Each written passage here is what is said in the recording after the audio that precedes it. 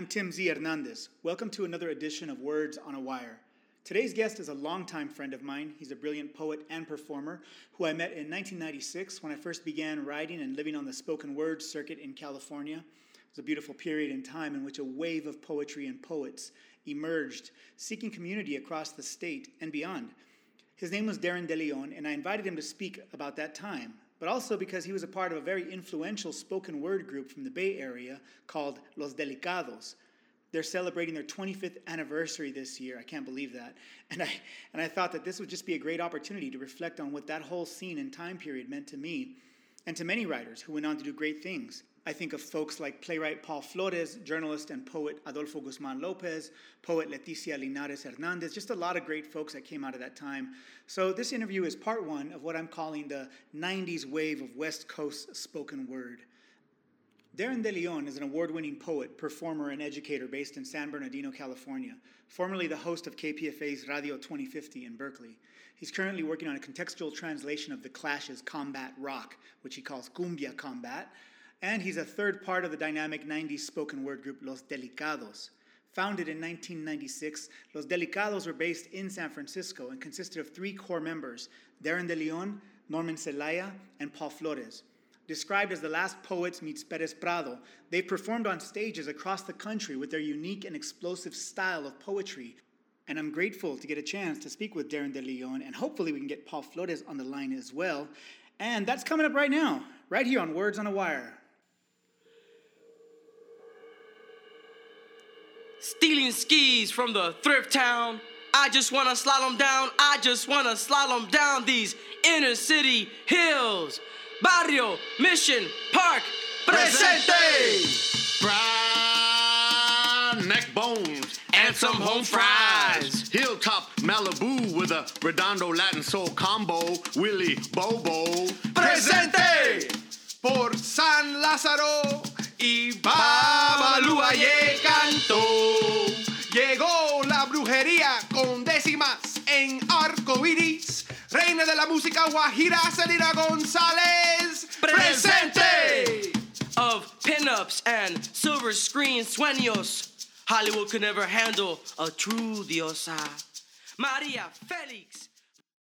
Darren DeLeon, welcome to Words on a Wire, my friend. Thank you for allowing me to be here. I appreciate it. Oh man, are you kidding? This has been an interview that has been in the making and in the hoping and in the dreaming for years. And I'm not even exaggerating that. You and I have a lot of history together, and I know that you've been someone who's influential to my own writing and my own performance a long time ago. And just to have you, seeing everything you're doing now, have you on the show, it's just a big honor. Well, thank you. It's an honor to be on here. I mean, it's just an honor to know you, dude. I mean, to have known you for so long and to see you develop into the person you are. Very proud, man. Very proud. Cool, brother. Well, listen, man, we just got done hearing right before I brought you in here. We just got done hearing a track off of the Delicados CD that you all cut back in the 90s. The track was called Presente, and that took me back. That track took me back. It's so influential, the piece, the group. I want to talk to you about Los Delicados. But first, how are you, man? How have you been? I've been good. I've been probably the last 20 years since we kind of met. We've met probably a little bit more than 20 years ago. But in that time, 25. Yeah, probably 25 years, more than that. But I have left the Bay Area. I relocated to Brooklyn, where I helped start a San Francisco Mission taqueria called Brooklyn Burro. And then I moved back into Southern California, where I currently live in San Bernardino. And San Bernardino, California is back in my family's house. In fact, I'm speaking from my old bedroom, the closet of my old bedroom. That's where you're originally from, right? Because when I met you, you were in San Francisco. I thought you were a San Francisco guy, but what did I know? But you're from San Bernardino. Yeah, San Bernardino is it's a beautiful community, but it's kind of limited for what artistic endeavors that anyone would want to have. So you have to really go to the big city. And I was just I knew LA back and forth, and I figured, let me just go somewhere that I don't really know. And that wound up being San Francisco, and it wound up being the very perfect choice for my situation.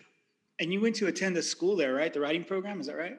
Yeah, I went to the master's program in creative writing over at San Francisco State, and I finished the program there.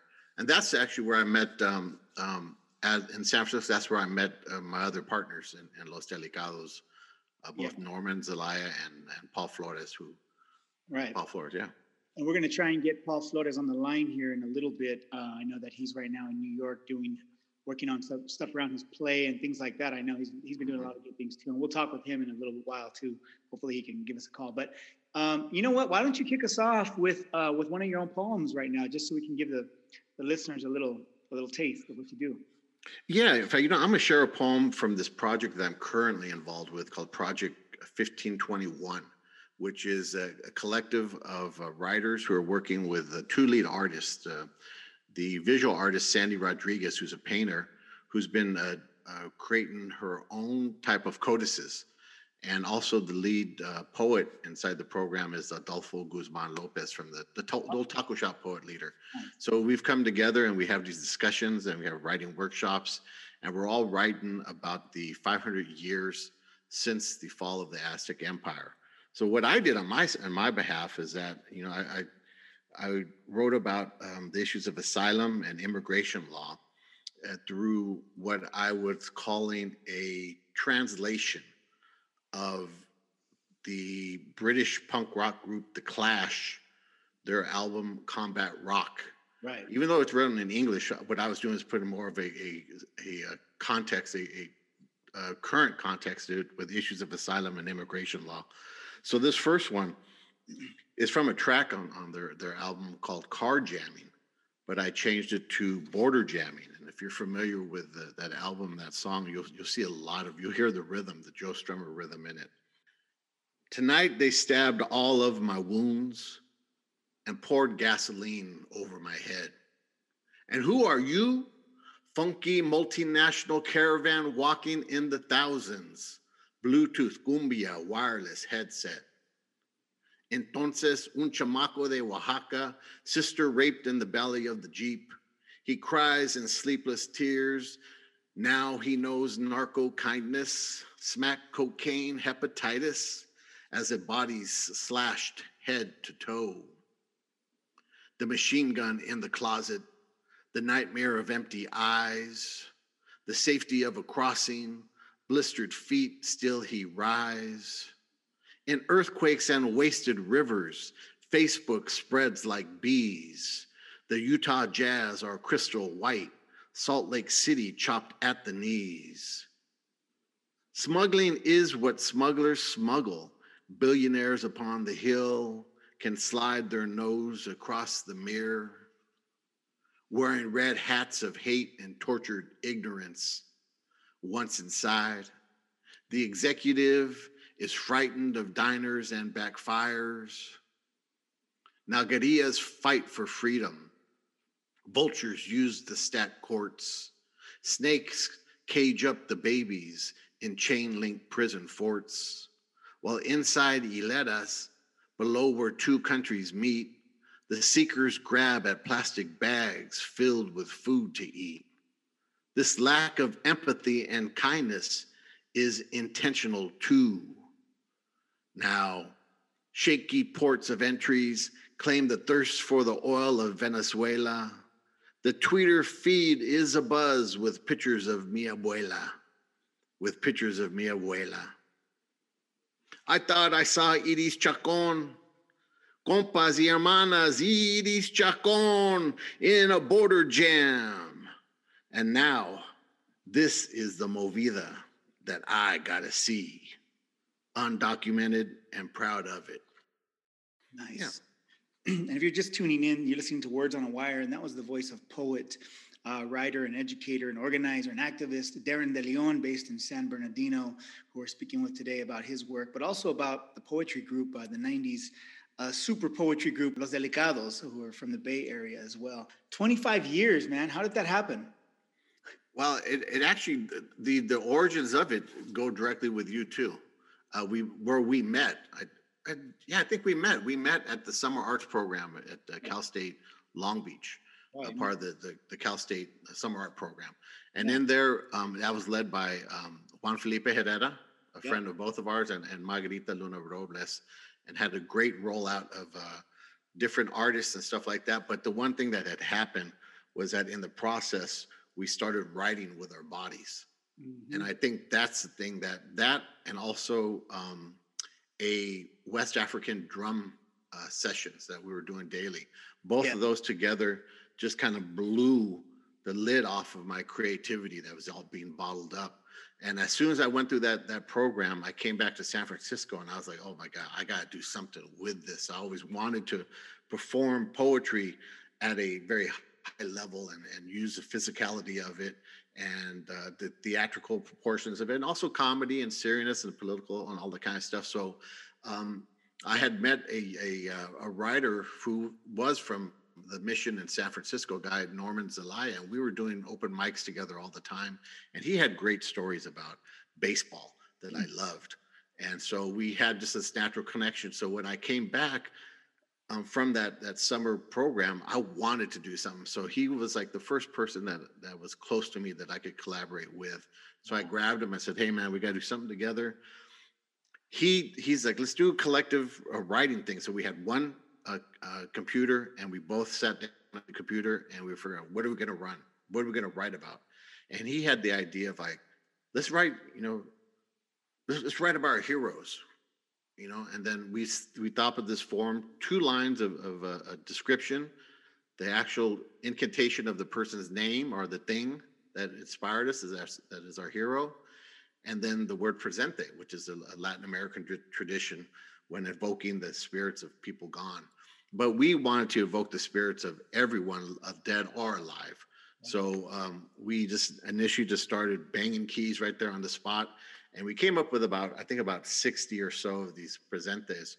And what we wanted to do was we had this urgency of immediacy that we wanted to get our work out. So instead of like going through the traditional channels of trying to get them published and stuff like that, we just took our writings, and the first reading that we did was in Union Square in San Francisco on the day after Thanksgiving, that Black Friday.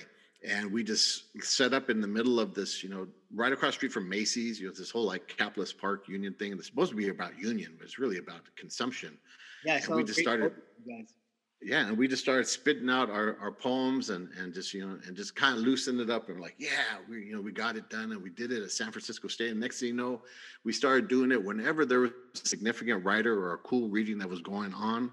If it started at 7:00, definitely at 6:30, we'd be out in front of the reading, doing our shows before the show. So we started calling it the show before the show.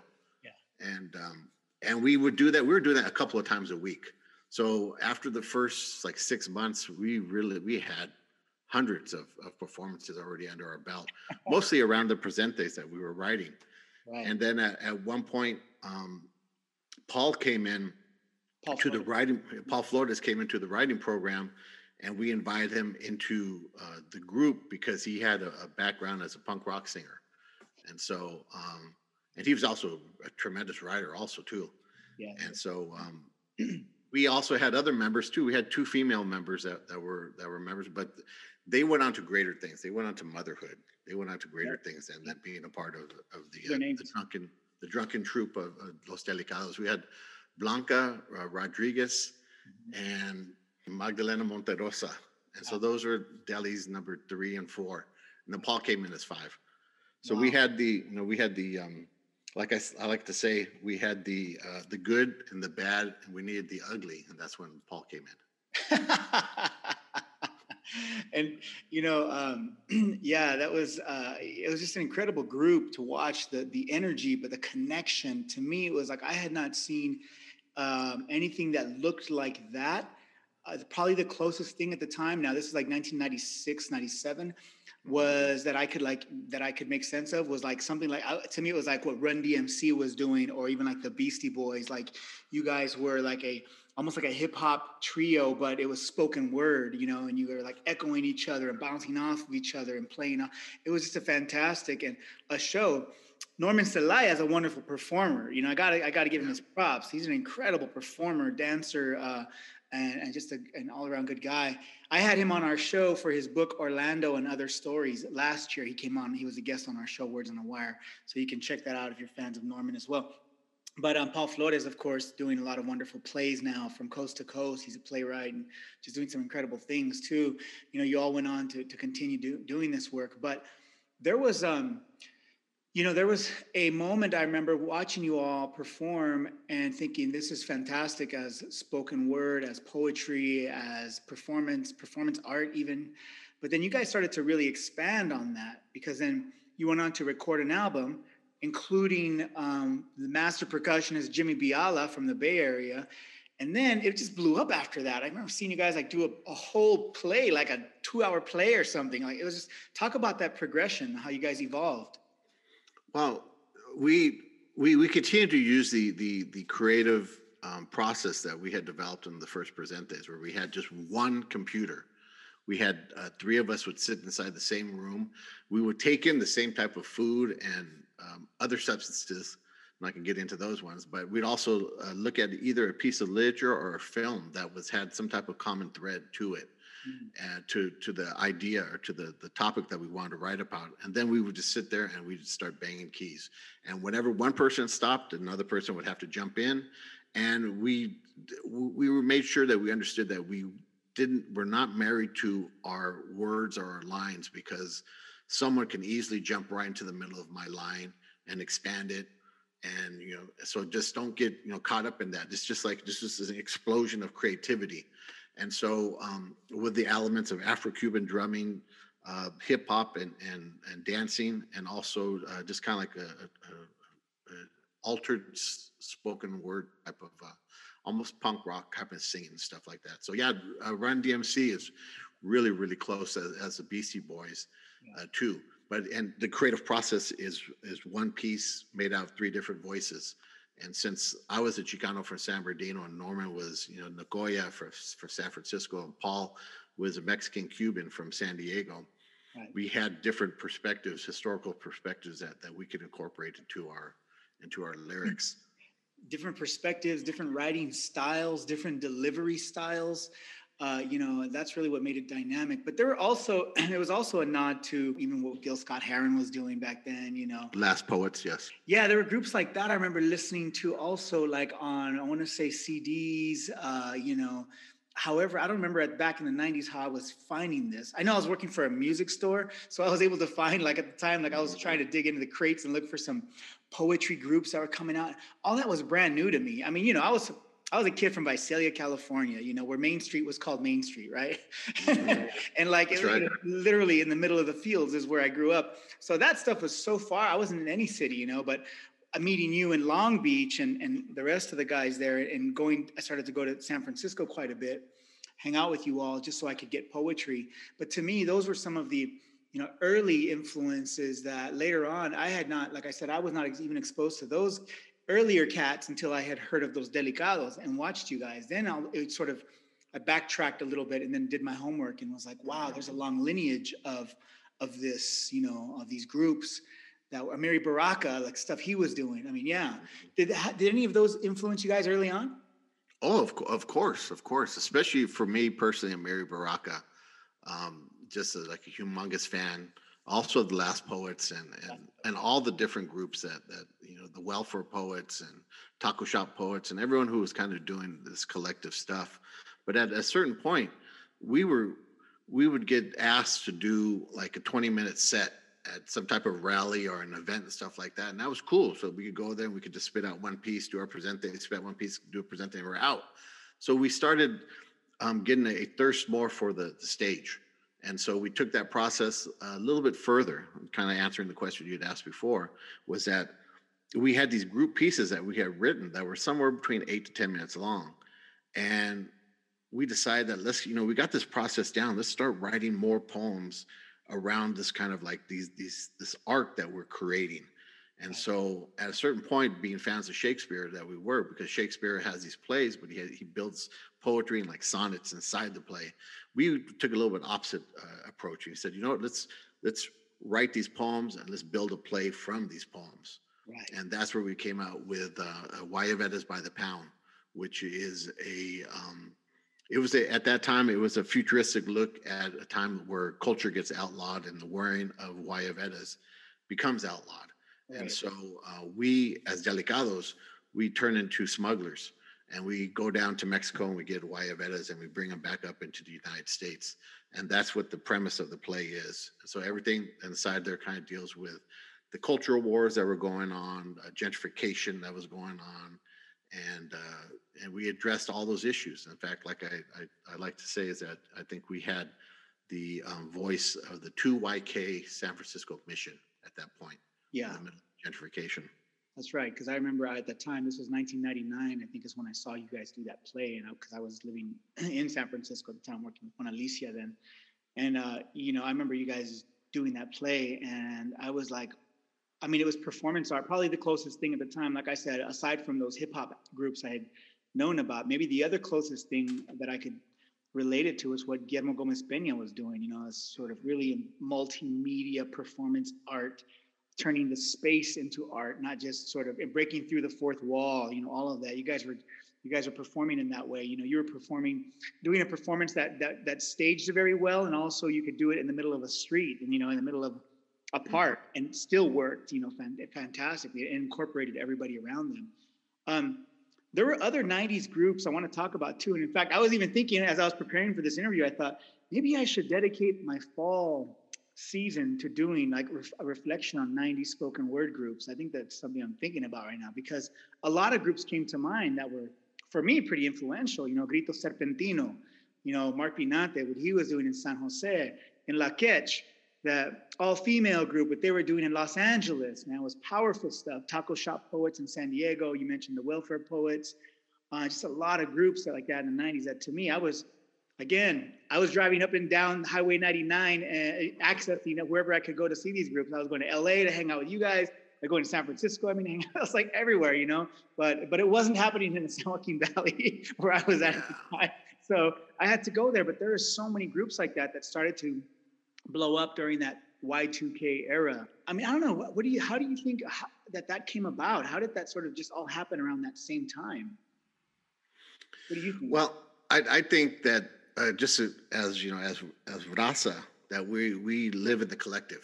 When we think of things, we always think of in the collective, in the community, in the family, and mi otro yo. It's always about more than just us. So when we felt that this creative element that was coming along, it's natural to kind of like, oh, you could do it yourself, yeah, but it's actually becomes more fruitful and more expansive, inclusive, and satisfying to have other folks going with you. Just imagine if you just had one Beastie Boy, and that he was just called Beastie Boy. yeah, but you add these other personalities and traditions and writings into and voices and perspectives, and you get something much more richer with much more of a texture on it. And so I think it was just ripe for that moment. I think that as these communities were changing due to gentrification, I think there was this issue of survival, and a lot of people were just like, I can't survive by one. Right. I have to survive in a group. People have to help me out. So I know that for me, that helped a lot as far as understanding that I had to create Los Delicados. And I think for some of the other groups too, it's somewhat the same. Right. And, speaking about, community and bringing in more people and more voices, I think we got Paul Flores here on the line. Paul, how you doing? Can you hear us? What's up? I'm in New York City. How you guys doing? Hey, man, it's good to see your face. Good to hear your voice. Yes, I'm glad you're doing something that I didn't know about, Tim. Damn. But now you know. Right? Yeah, we're actually on the way out of this interview right now, but I'm glad you chimed in. We're just putting a little cap here on Los Delicados and the history of 90s spoken word groups. And Darren was just saying how all that was coming together because we were all seeking community at the time. What do you think about that?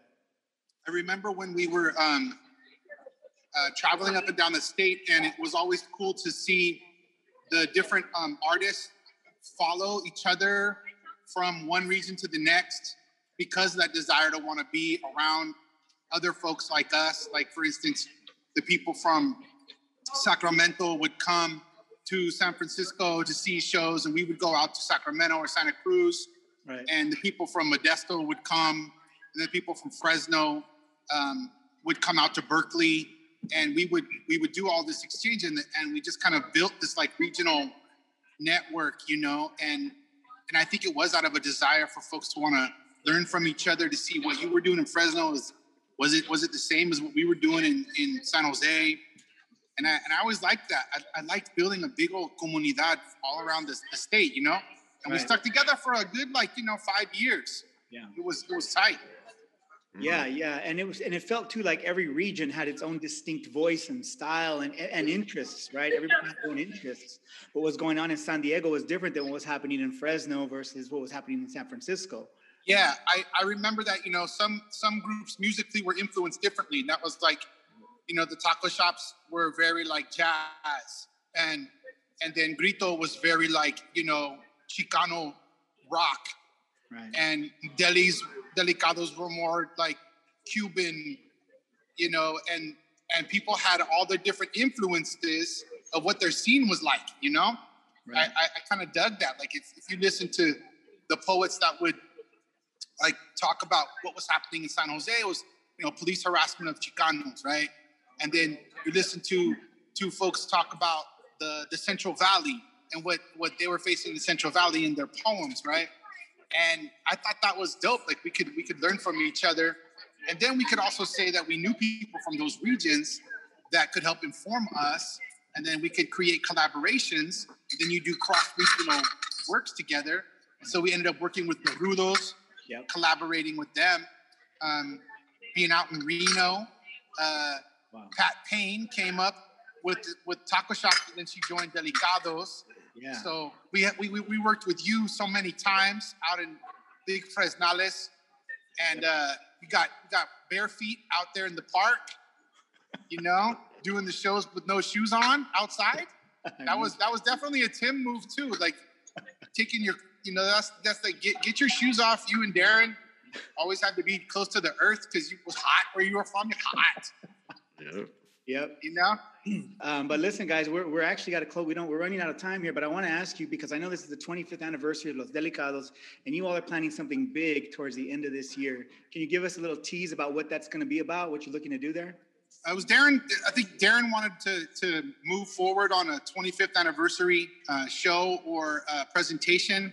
And so we just started kind of like throwing it out there. What could we do? And then what we're basically going to do is turn the 25th anniversary into a Floricanto. We're going to invite groups from all over the state to perform with us. Hopefully Tim Hernandez comes through. Tim X. I'll come through. Juan Felipe, hopefully. Margarita Luna Robles. We've already got a bunch of people that agreed to present. So look for that in November. Sounds good. We'll do that. I know you're busy out there, Paul, in New York City, doing big things. So I appreciate you taking the time to jump in on the line with us. All right. All right, brothers. All right, Darren. Thanks so much for coming on the show, man. And we're gonna definitely I want to let the listeners know that we're gonna be playing that track Presente, the full track, on our podcast on Apple iTunes or on Spotify, so you can catch that off of the album. What's the album called? It's called Word Descarga, and it's on Calaca Press, which is now defunct. But you can also find us on the Apple Tunes and Spotify and Amazon. Yeah, I'm just Los Delicados. You're gonna find a group from Mexico, but that's not us. You look for the ones that look like crazy hippies from San Francisco. That's us.